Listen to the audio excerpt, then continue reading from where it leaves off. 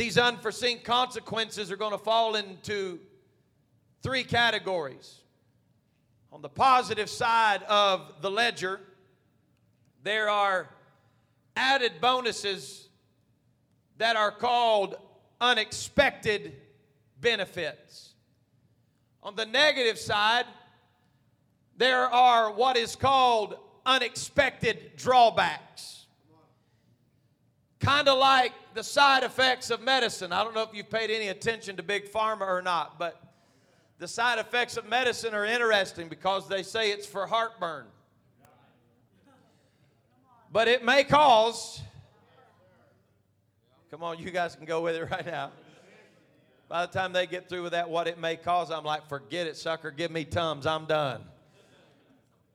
It may fix your heartburn, but it also may give you cirrhosis. It may give you heart damage. It may give you infection in your stomach. It may give you messed up colon. By the time they're done, I'm like, good grief, is there any hope whatsoever? Well, folks, this is what are called unexpected drawbacks.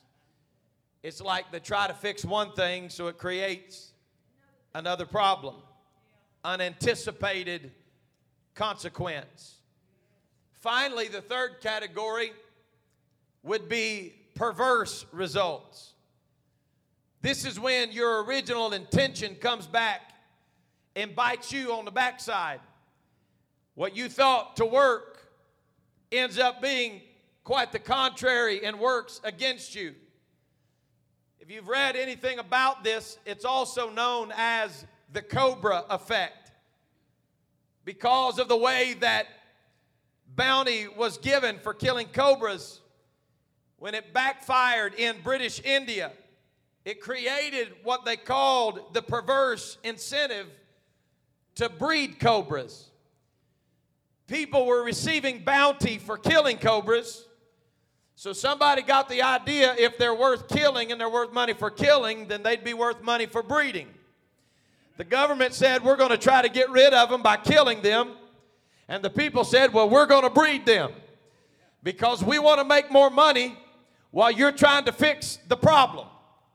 And it ended up being quite the perverse outcome when the unforeseen circumstances was very simply that the problem became worse while they were trying to make it better. Now, while Robert K. Merton certainly popularized the idea of unintended consequences, I tell you that it did not originate with him. The reality is that the concept of unintended consequences has a much deeper and longer genealogy than that. It can be traced all the way back to one of history's greatest moral philosophers by the name of Joseph. He expounded it in this way in Genesis chapter 50 and verse number 20. But as for you, you thought it evil against me, but God meant it unto good, to bring to pass as it is this day, to save much people alive.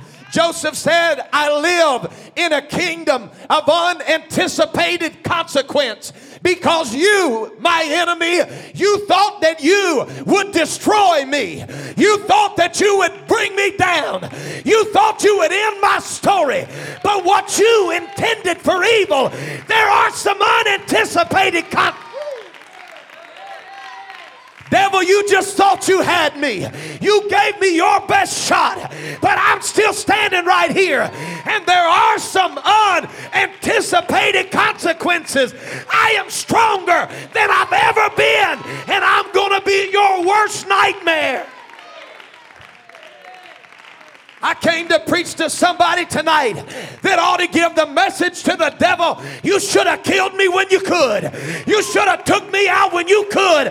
Now I'm living in the unintended consequence.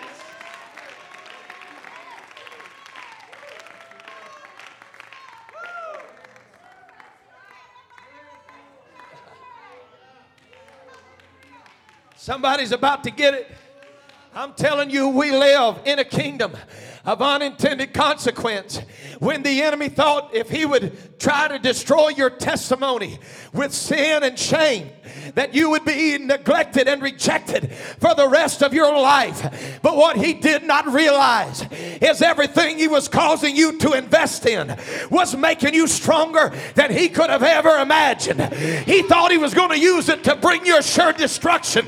But the truth is, the unintended consequence, the table will be turned, and there is coming a day that we're going to see the accuser of the brethren be cast into a bottomless pit.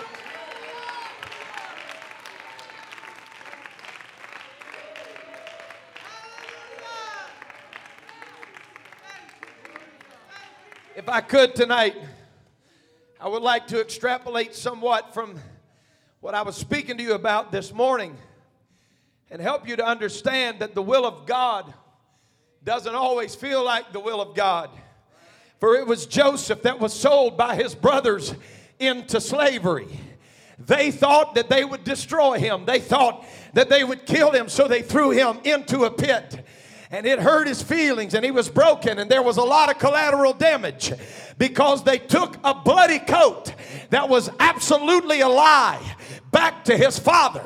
And they handed it to him, and his father just began to imagine the horrible things that had happened to his son. But I feel like somebody needs to be reminded tonight that the bloody coat was a lie from the beginning. You're going to find out when it's all said and done that you cannot believe every bloody coat that is laid at your feet. Sir, your dream has not died. Sister, your dream has not died. The bloody coat is a lie.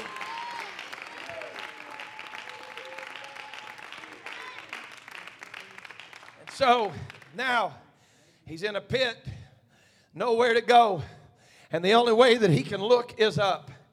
I know that don't sound like the will of God, but you must understand that the will of God has been proven to me more times than I wish to count, in seasons that the only place I had to look was up. I could not go any lower.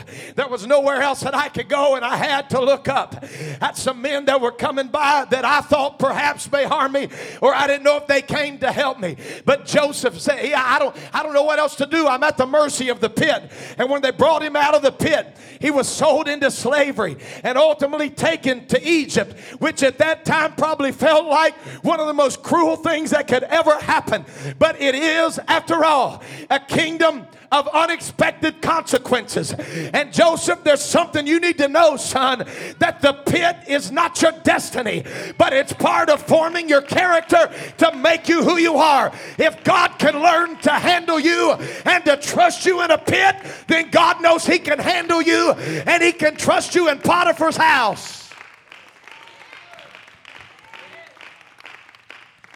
A lot of people feel like Joseph's character was tested in Potiphar's house. But you find for me one moment of vacillation in Joseph's thinking in that narrative, and I'll agree with you on that. His character was not tested in Potiphar's house. He had already made up in his mind before he ever got there that nobody is ever going to take away from me the integrity that's in my soul. Listen to what I'm telling you. You've got to learn to build your character before you ever get to Potiphar's house. You've got to learn, understand me when I tell you that Joseph, the Bible said that he stepped out of that garment. What is it with Joseph and coats, with Joseph and robes? His first robe was the lie that told his father he was dead when he really wasn't. And the second robe was the one that she used, Potiphar's wife, used to incriminate him and hold against him an injustice. But what he did not realize is when he stepped out of that garment, although for a little while it would look like it was proof that he had done what she said he had tried to do, the real truth is that it was proof that Joseph was not living alone in the kingdom of Egypt, but he was living in a kingdom of unintended consequence. And God was about to raise him up. God was about to raise him up as he stepped out of that garment. He stepped into his destiny. Oh, I don't know, Pastor. I don't know if he stepped into his destiny because he ended up going to prison. Oh, yeah, that was the will of God too. There's no shortcuts to power in a famine, because you've got to run into a butler and a baker.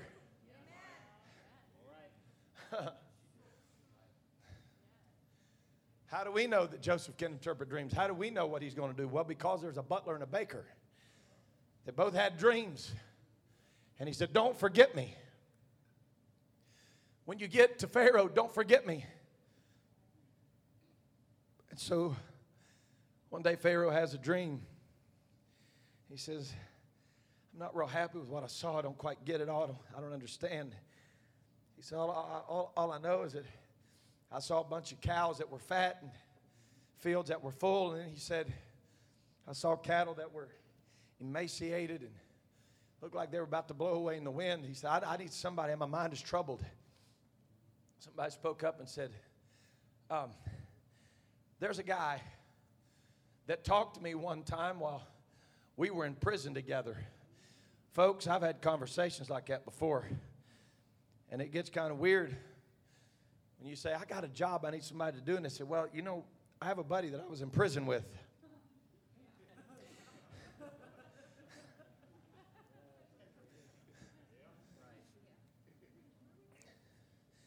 What you need to know is that Joseph's giftings were not predicated on his surroundings,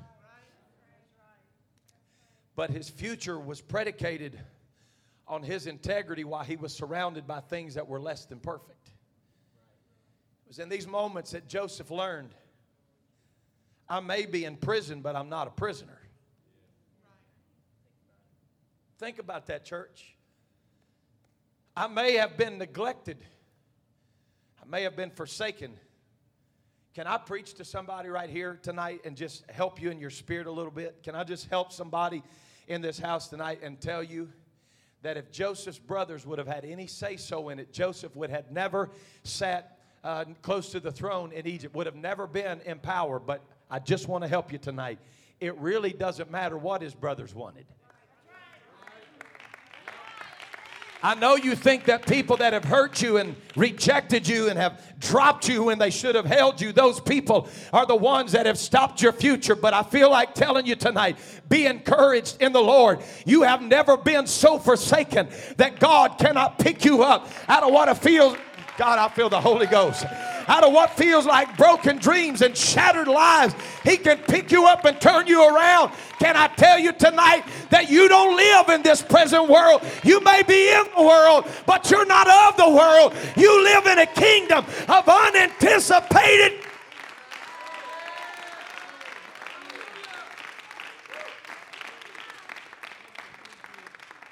But as for you, you thought it evil against me, but God meant it unto good. So he comes forth with the answer to Pharaoh. He says, yes, sir, your dream is fulfilled in the fact that there will be 7 years of plenty and 7 years of famine. And in a kingdom of unexpected consequences, Pharaoh was not just happy with the prediction. He wanted to give him some power. Because the prediction was that Pharaoh, if God can speak clearly enough to this man to show him direction and what's going to happen, then this is the kind of tool that you need to be raised up in Egypt to bring deliverance to your nation. But in a kingdom of unexpected consequences, what Pharaoh did not know is that freedom would not only be brought to Egypt from the famine, but that there was another nation that Joseph had been raised up in, and that God was going to use Egypt to be a blessing to Israel. Because at some point in a young man's life who felt like life had been unfair, and his father had to believe a lie, and his brothers had been cruel, but God said, let me realign you and let me readjust you and help you understand that everything you went through was for a purpose, and everything you went through, I had a plan for you, and everything that you've been facing, it is not without consequence, because in my kingdom, Joseph, it is a kingdom of unanticipated consequence, and I'm about to elevate elevate you out of a pit. And I'm about to elevate you out of false accusation. And I'm about to elevate you out of a prison. And I'm about to set you up in a palace. And through you, Joseph, you are going to bring freedom in a famine to 2 nations. Only God can take the cruel intentions of Joseph's selfish brothers and leverage it to save 2 nations from famine. Only God can do that.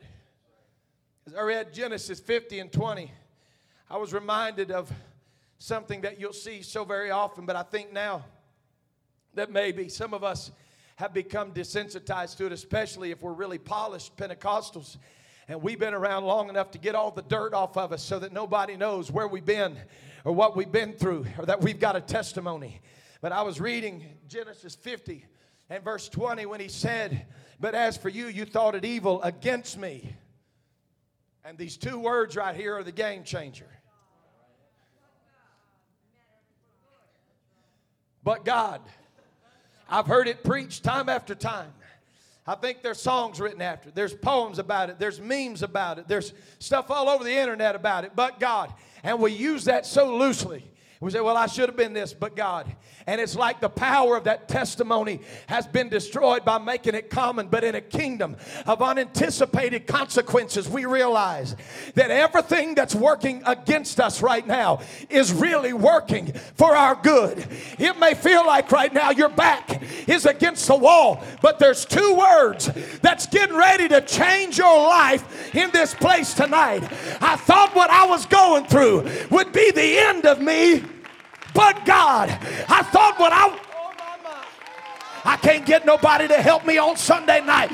I want you to understand this, preacher, when I tell you that I should not be here tonight. But God was with me. You should not be here tonight with your hands raised. But God.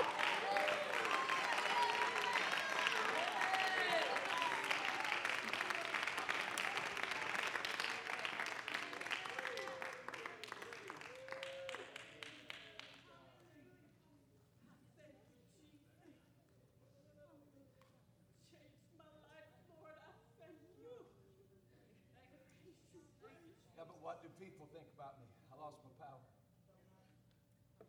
Somebody shout hallelujah. What do people think about me? You know what? It really don't matter. Because it wasn't people that was promoting Joseph. Man, I wish I could get that down in your soul tonight. What about Potiphar? What about Potiphar? Can I just I don't want this to sound awful tonight. It's probably going to sound a little crude to some of you, but it's just kind of country boy way. I have a saying that I've told people all my life. If this offends you, just buy me a cheeseburger later. But I tell people frequently, stop worrying about it. The doo-doo always rises to the top.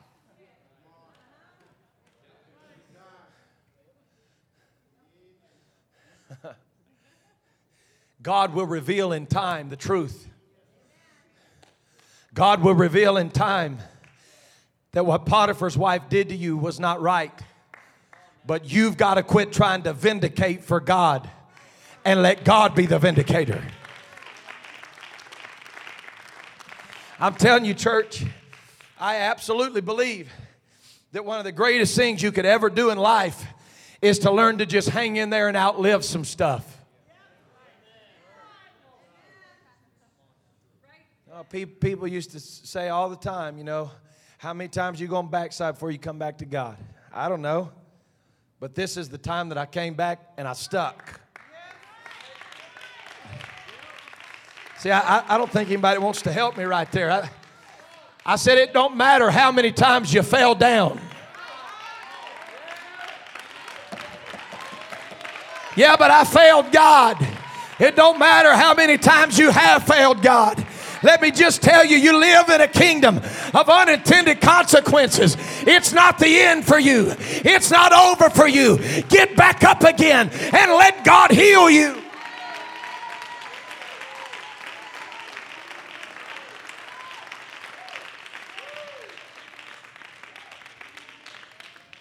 I'm going to preach really, really brutal to you right here for just a second, so put your seatbelt on. But if you're more worried about what people think of you than you are what God thinks about you, you've got some unintended consequences that are coming. And this is what I want to tell you. If people are going to be judgmental of you, and that's their problem, let it be their problem, because while they're burning in hell, you will have said, I should have not been here, but I finally made it. Is that too hard of preaching on a Sunday night? Let me just tell you right now, there's going to be some folks that are not going to make it, but I made up in my mind, whatever it costs me, I'm going to make it. I'm not going to be lost because somebody else wants me to be. I am going to make it.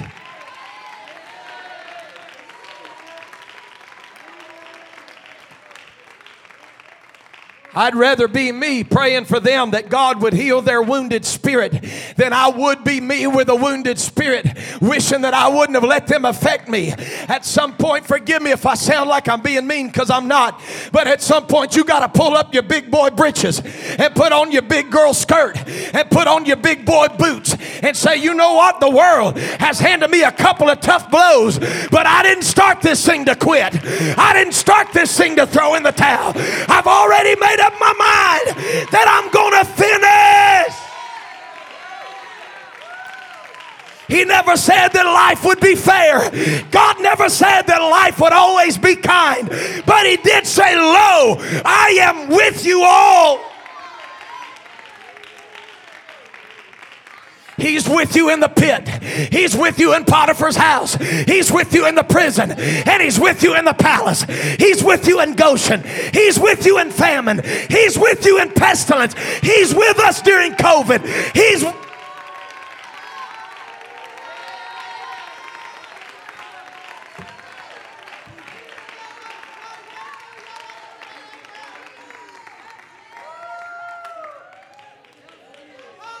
You got a few more minutes tonight, or you want me to quit?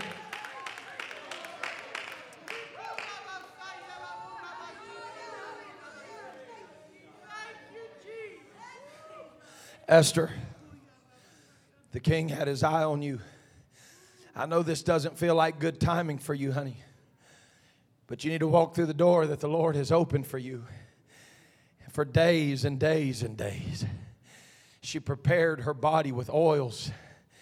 She bathed herself and prepared herself to become a royal, to hopefully catch the eye of that king. But the truth is that there was a man by the name of Haman that had evil plans for them. He had plans to destroy them, didn't like what was going on. But there was something, and this is not verbatim in the King James, but you understand my heart when I say that there was a Mordecai behind Esther saying, baby, you got to just believe that God's got this thing together. There is a portion of this scripture that we quote all the time when preaching this. And he says to her, who knows if you have been brought to the kingdom for such a time as this. And we rejoice about that. But what I would like to point out to you tonight is quite obvious, but it's often obfuscated and we miss the intention and the purpose of it. He said, you have been brought to the kingdom for such a time as this, understanding that this timing is horrible. This is a terrible time. This time right here, you've been brought to the kingdom for this time right now. This is the time that feels like chaos. This is the time that feels like all hell has broke out. This is the time that Haman wants to destroy you. This is the time that vicious people are out to destroy you. But you have been brought to the kingdom for this time. Esther, God didn't save you for a good time. God didn't save you for a convenient time. God saved you for this time. I've come to preach to FPC tonight about a kingdom of unintended consequences. You have been saved for this time right now. I don't care if it's pestilence. I don't care if it's tribulation. You have been brought to the kingdom for this time.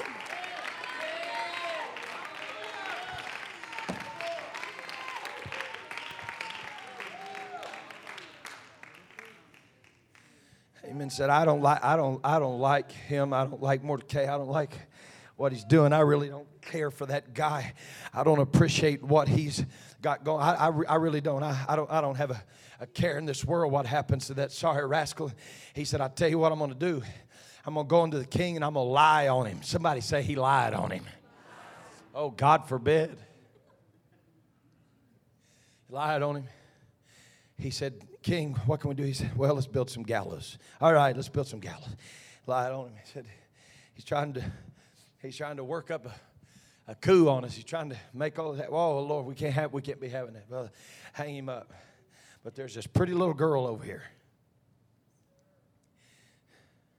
And she's got his attention. And God is working. As he sang this morning, it didn't feel like he was working. They couldn't see him working. As a matter of fact, the evidence was stacking up. And with every single strike of the hammer, building the gallows and every piece of rope twisted together, it looked like their fate was becoming more and more sure. But they weren't just living in that kingdom. They were living in a kingdom of unintended consequences. Where Haman said, I'm going to hang your hide up. Everything you've tried to do, I'm going to destroy. But there was a little old gal that was sitting there at lunch with the king one day and said, oh, I think there's something you ought to know. And before the plan was fulfilled, the very thing that Haman had built to destroy Mordecai, oh, God have mercy. And the Jews, the Bible said that a girl who had been brought to the kingdom in a terrible time, for such a time, oh, God help us, for such a time as this, can I tell you that it wasn't Mordecai that hung on those gallows, it was Haman, because Mordecai and Esther were from a kingdom of unintended.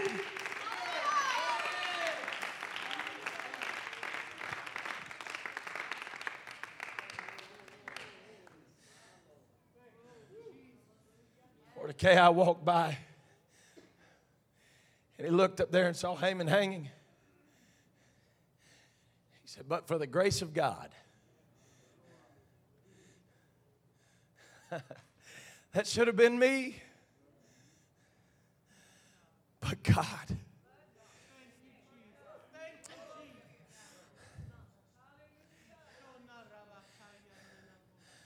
Esther, you shouldn't be here.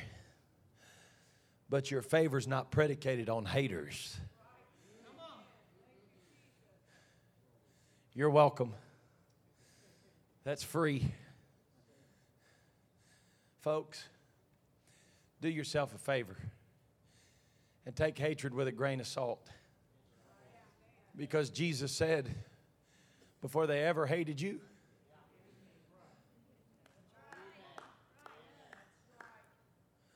they hated me. I don't know what God's going to do. I wish he'd go ahead and come back. But I didn't just start out this thing so that I could live a good life for the Lord and dance and shout and clap and then just go to heaven. I started with the intention that whatever I have to do, however far we have to go, whatever we have to endure, I plan on doing just that. I know pre-trib theology and eschatology sure fits the bill a whole lot better for us.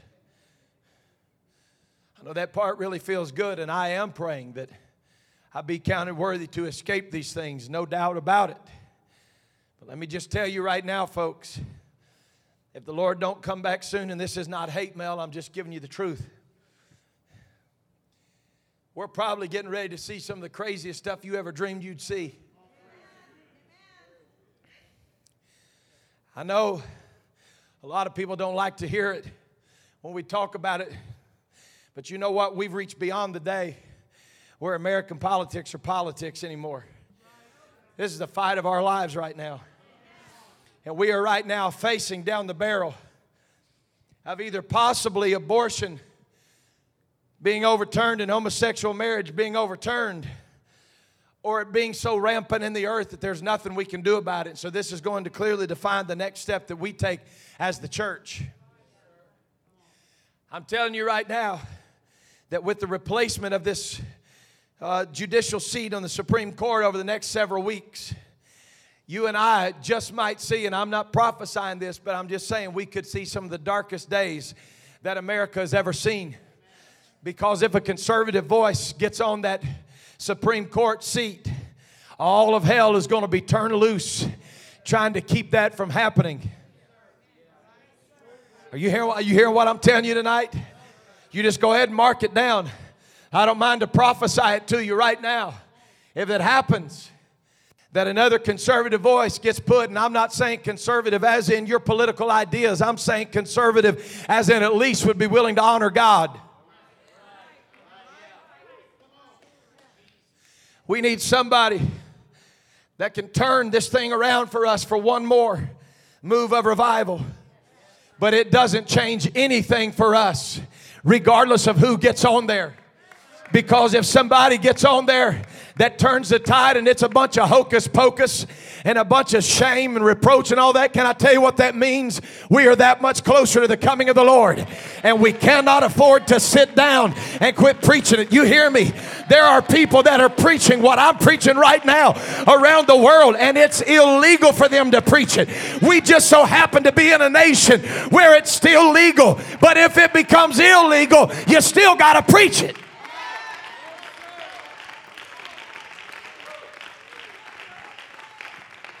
I know some of us still live paralyzed by the stupidity of American politics, like we believe we got answers and it's all just going to go away. You listen to what I'm telling you tonight. There are men that could not fill their pulpit today, and if they did, they risk not only going to jail. There's a Baptist preacher right now that is well over $100,000 in California that their court has fined him already over $100,000. And the only thing he did was have church.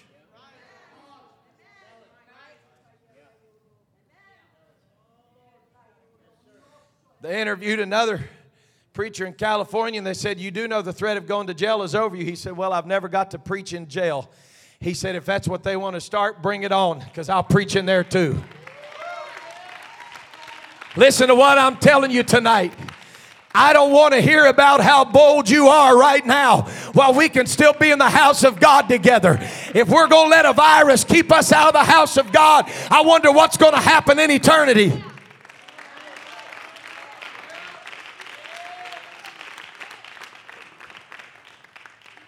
I don't mean to embarrass anybody. I don't want to hurt nobody. I'm not trying to pat anybody on the back. But you all know that our family suffered a loss that the medical community suggests. Perhaps our bishop passed away with this dreaded virus. And everybody's talked about how contagious it is. And so this weekend, I asked my grandmother, when she said, "Are we going back to church on Sunday?" I said, "Yes, ma'am, we are." I said, "What do you want to do?" She said, "I'm going to church."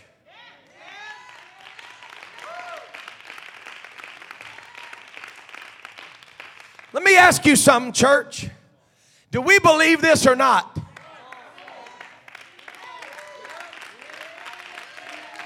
Because I don't find that there's hope anywhere else in this world like there is in the kingdom of God.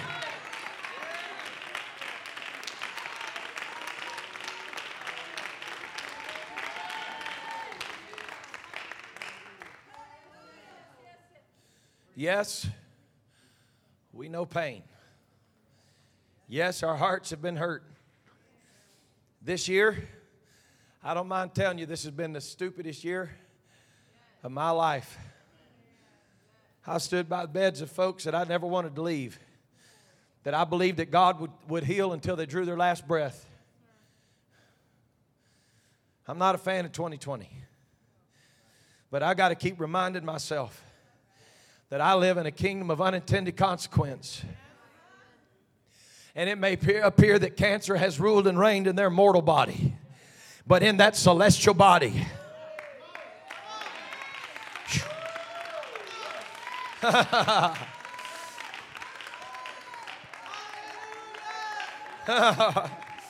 I'm not trying to hurt anybody tonight. I don't want anybody to feel at all like I'm trying to hurt you. But you just hear me when I tell you that the sting of death is not permanent. It hurts us right now. It hurts us right now while our families live in it and we grieve in it. Oh, but I'm telling you, Brother Stan, there is a great getting up morning. We live in a kingdom of unintended consequences. Benjamin, we live in a kingdom where your mother will be resurrected. We live in a kingdom that it's going to be worth it all if I can be faithful until the end.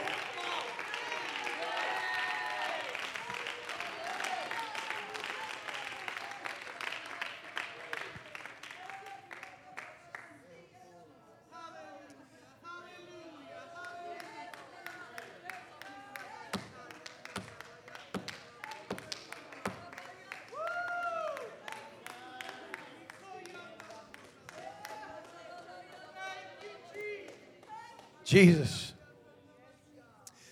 said, tell you what, you go ahead and destroy this temple. But in 3 days, I'll raise it up. And the people who thought with earthly minds started pointing at brick and mortar and cedar walls and said, he thinks he can do that in 3 days? But Jesus was not speaking of the kingdom of Israel in the earth. He was speaking of a kingdom of maybe you don't feel what I feel right now, but a kingdom of unanticipated consequence. When those who were standing around were trying to figure out how it was going to happen in this world, he said, oh, no. You destroy this temple, and in 3 days, I'm going to raise it up. And in John 12:32, he said, and if I be lifted up from the earth, I will draw. It's unanticipated, devil.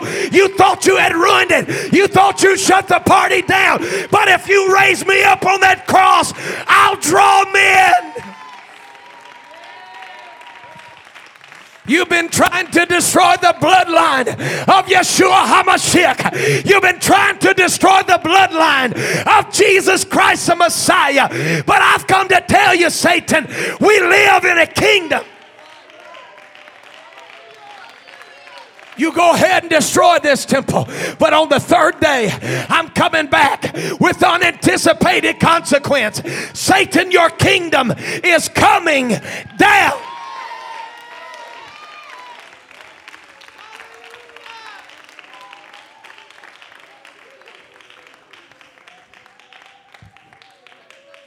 Verse 33. This he said, signifying what death he should die. He wasn't just talking about being lifted up in praise. He wasn't talking about being lifted up in adoration. I know I've heard people say it. Come on, let's lift him up. Let's praise him. He said, if I be lifted up. This, he said, signifying the death that he should die. It had nothing to do with adoration. It had nothing to do with praise. It had everything to do with a crucifixion, because he knew that the crucifixion was not the end of the story. He knew that his death was not the end of the story. And even when they buried him, they had to put him in a borrowed tomb, because he was living in a kingdom of unanticipated consequence. It was a kingdom that said, I may be in the grave, but I'm not finished yet. I'm coming out of here with authority. I'm coming out of here with power over death and hell. I close tonight by telling somebody that feels like life has been so unfair to you that you ought to just, forgive me for sounding crude, but the best thing for you to do is just put your thumb in your mouth, grab your blankie, sit in a corner, and wait on the coming of the Lord.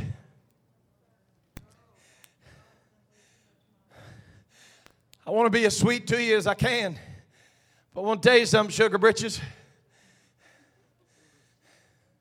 He called you to be a soldier.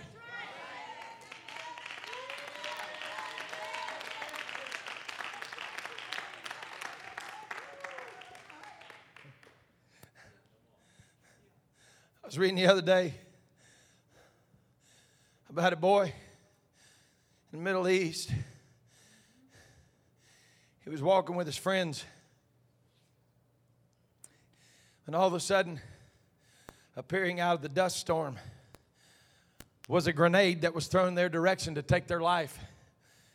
And they said, without even a second thought, their friend jumped away from them and laid his body across that explosive device. They said, we watched him die as the explosion went off. But they said he did it without a second thought. There has to become a reactive response that you are actually willing to lay down your life for your brother without having to think about it. Because by the time he would have stopped to contemplate, none of them would have lived. You understand what I'm saying? Yet some of us are still trying to figure out how much of our lives we want to lay down for Christ.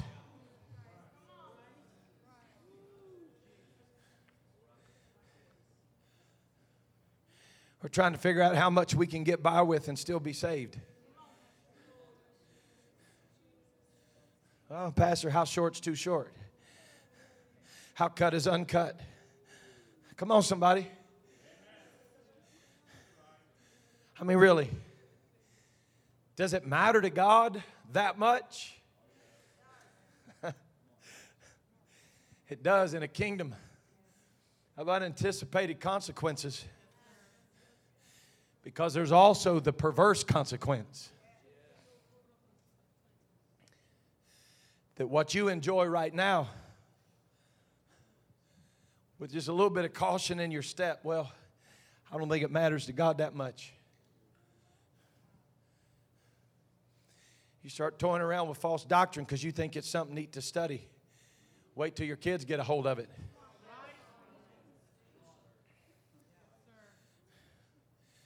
You listen to what I'm telling you, these quote-unquote hard preachers that the church is ready to get rid of because it's too old-fashioned. If those guys quit preaching, you won't recognize Pentecost in 15 years.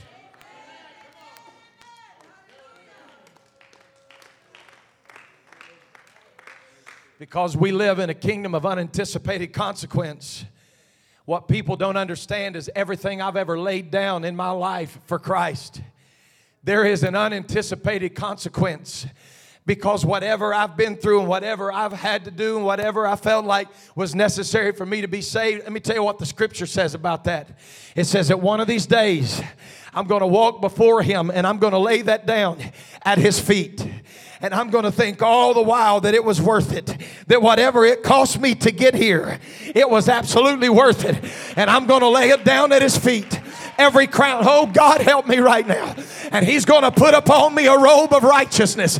You listen to what I'm telling you. It's hard to explain to people how something that you do in this world affects how it'll be in that world. But on the first day that you're dancing on a street of gold, it's going to be worth it all. It's going to be worth it when you behold Jesus face to face. It's a kingdom of unanticipated consequence.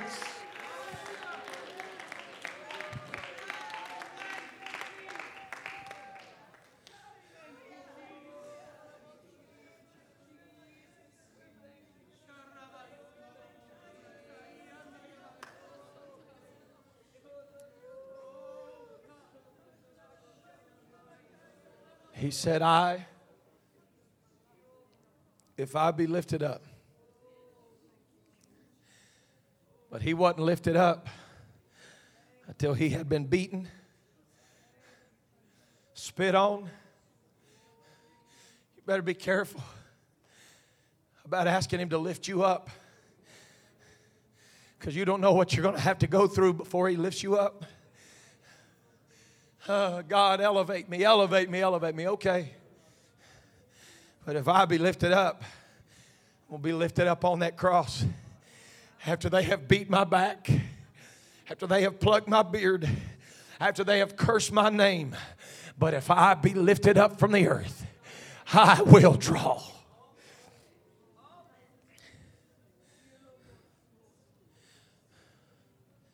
I'm asking somebody tonight to just quit believing all the evidence. It's not over. God's not finished. Joseph proved to us that while you may live in a kingdom of this world, you are also a royal citizen of a kingdom that has unanticipated consequence. But the difference in me and Joseph is that Joseph didn't know what to expect next. He didn't know if his head would be served up on a platter. He had no idea that he would be elevated. But you and I live with a hope that Joseph never had. That if even in this life they take this life from me,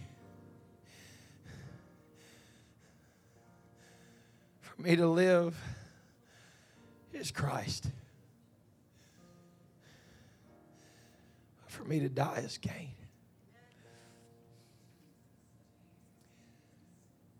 Pastor, is your heart hurt? Are you where are you? Why are you preaching like this? Because I don't know of anything else in this world that can heal my soul like knowing if I'll do what He's called me to do.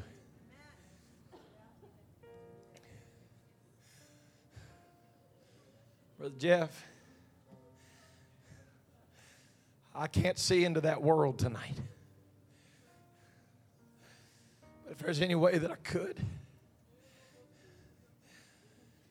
I'd just like to look across that river and see Sister Madonna. Whew. I was trying this in my mind, Brother McLean. It's the only way I know how to console my soul. I just got to thinking about it. What if the old crazy white-headed man that used to sit on the front row was one of the first ones to greet my papa?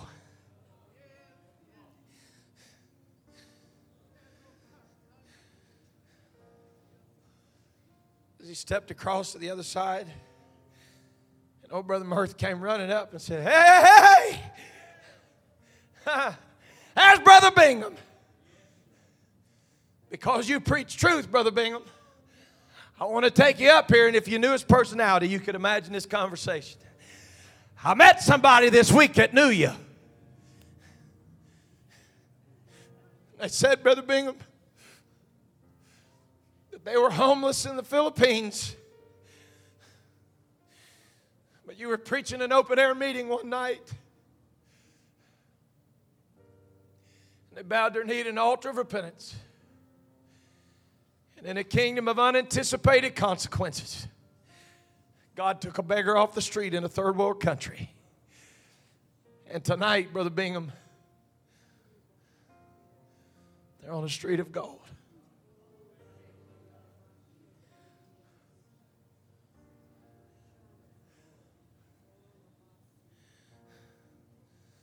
Sister Sandy, I don't know how many's going to be there, sweetheart, because they rode on your van. But honey, it's worth it. Sister Jenny, young people that other folks gave up on, but you loved. It's a kingdom of unanticipated consequence. I want to take everybody we can, Caleb. How many ways are there to be saved, son? 1. What I had to do in Acts 2:38, what I had to do. Repent, be baptized, and you shall receive the gift of the Holy Ghost. Is it okay if I'm baptized in Father, Son, Holy Ghost? No. How do I got to be baptized? Jesus' name. It's the only saving name.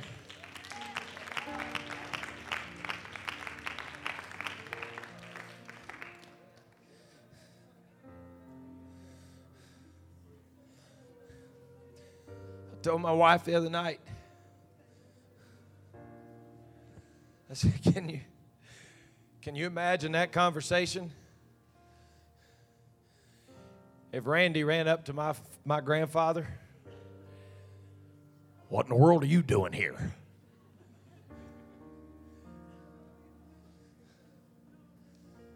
I don't know what heaven's going to be like, but I plan on going. I'm not building my life in this kingdom. I'm building my life in a kingdom of unanticipated consequence.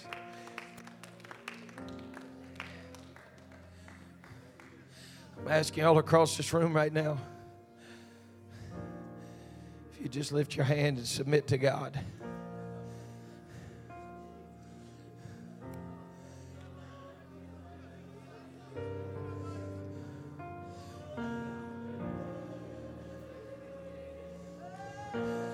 I want my 3 girls to come up here with me on the platform.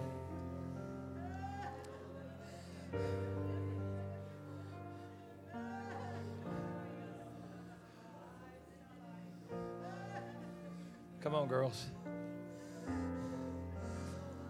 If me and your mother get to heaven, and it's just us, it's going to be worth it. Every message I've ever preached, every Bible study I've ever taught. Brother Haney, I don't know how many I've taught that they walked away and never bought the truth. But if these girls are with me,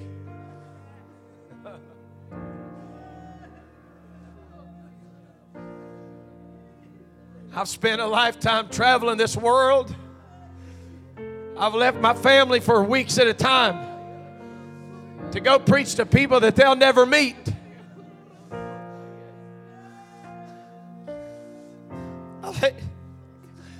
I laid in a hotel room in the Philippines, bawling my head off because Lauren got the Holy Ghost while I was in the Philippines. And I wasn't there to see her get the Holy Ghost, but I was praying somebody else through the Holy Ghost that may have never heard if I wouldn't have been at that conference. And I don't know if the people that got the Holy Ghost that night will be there or not. But this little girl right here, she's going with me.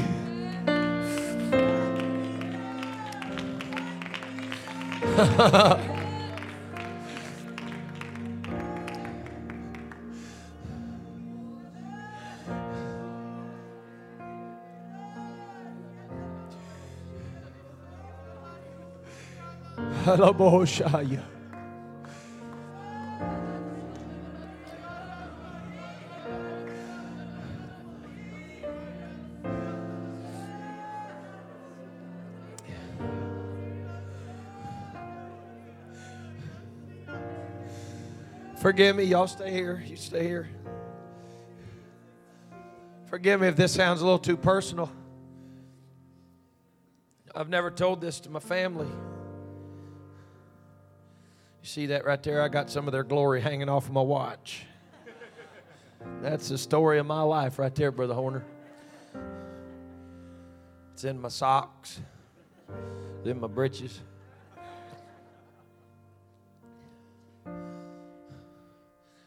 Sometimes I just stop praying. I listen to my girl speak in tongues.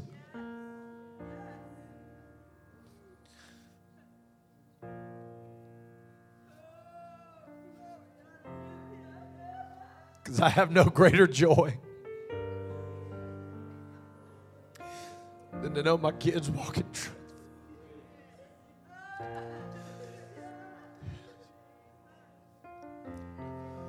Brother Lang, there ain't no telling, buddy, how many people have heard the gospel because of you. I respect your office in the highest that you could ever imagine, because you and your wife have paid the price that these people will never know. Ever. You'll never know the things that this man and his wife have been through. He told me standing in my office this morning, he said, man, ministry's easy in India.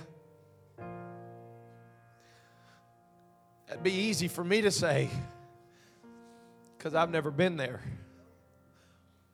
But it's not easy to say when you're driving to get to a village and gunshots are bouncing off of trees. It's true. I've never learned a foreign language to preach to anybody. Ever.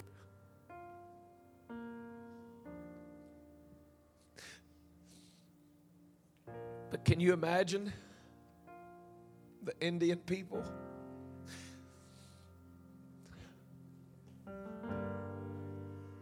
That are going to be there.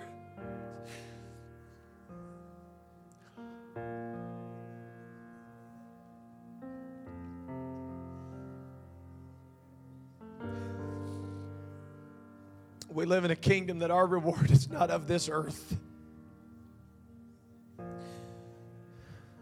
But it's going to be worth it all, Sister Ramsey. It's going to be worth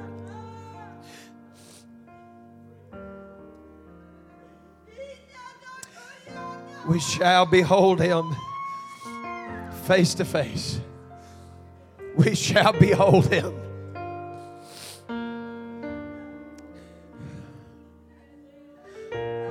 And the things of this earth will grow strangely dim in the light of his glory and his grace. Come on, turn your eyes on Jesus. Turn your eyes on Jesus.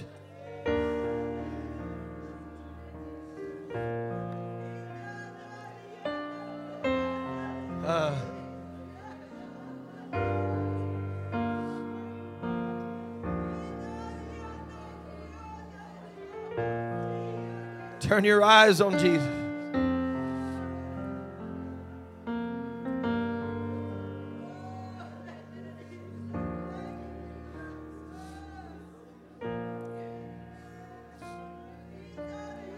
Brother Jordan, I can't imagine living the life that you have and your daddy traveling, being gone. I've been there, man. I want my dad to be there to play catch, and he's off preaching somewhere. Can you imagine, bro? All those people that are going to line up. Brother Harper was preaching the night that God set me free from drugs. And in a kingdom of unanticipated consequences, you're saved on the front row at FPC tonight because your daddy kept on preaching. I believe that.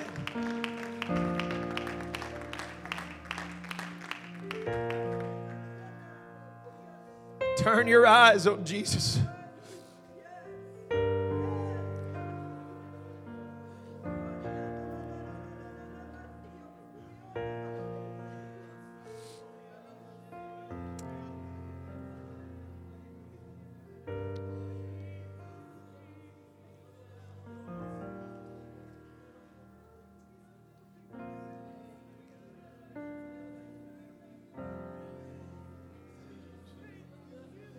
There is so much healing in this place tonight.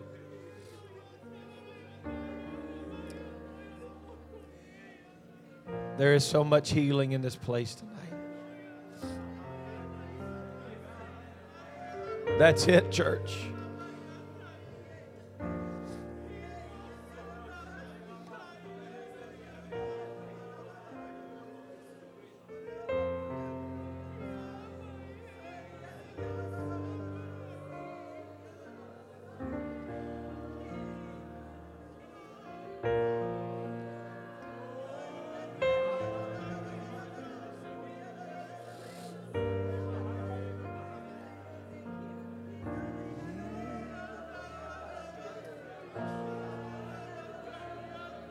Oh, yes. Let his healing touch flood through this house right now.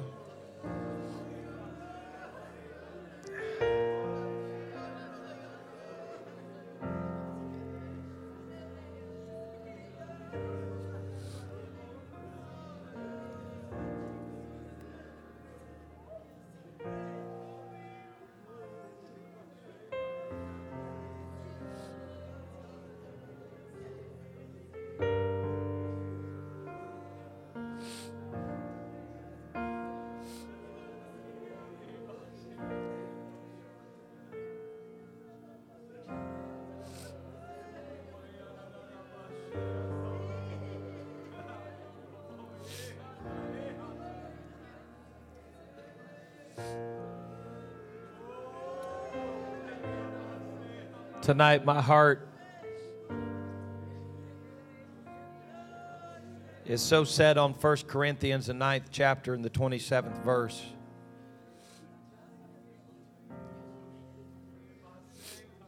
As the great apostle makes a statement personally concerning his own life. I've been up here a long time. I've been through preaching for 30 minutes nearly. But this is the scripture that I keep reminding myself all the time. 1 Corinthians 9 and 27. He said, but I keep my body. And I bring it under subjection. Lest by any means, any tool the enemy would use, whatever device he would use, lest by any means, when I have preached to others, that I myself should be a castaway. I don't know who I came to encourage tonight, but I came to encourage you. Tell you don't have to have a pedigree to be awesome. You don't have to be 10 generations deep in Pentecost to be awesome. You are so precious to God. You are so valuable to His kingdom. I don't care if you've never preached to 1,000 people. If your mission field has been a McDonald's seat, speaking to an elderly person. If you have a family of 25 or you live all by yourself, here's what you need to know. Keep your body subjected, because it's too late in the game to lose out with God now. Whatever you've got to do, stay saved. Whatever you have to endure, endure. Because it's going to be worth it all in the kingdom of unintended consequence. Let's give Him praise tonight.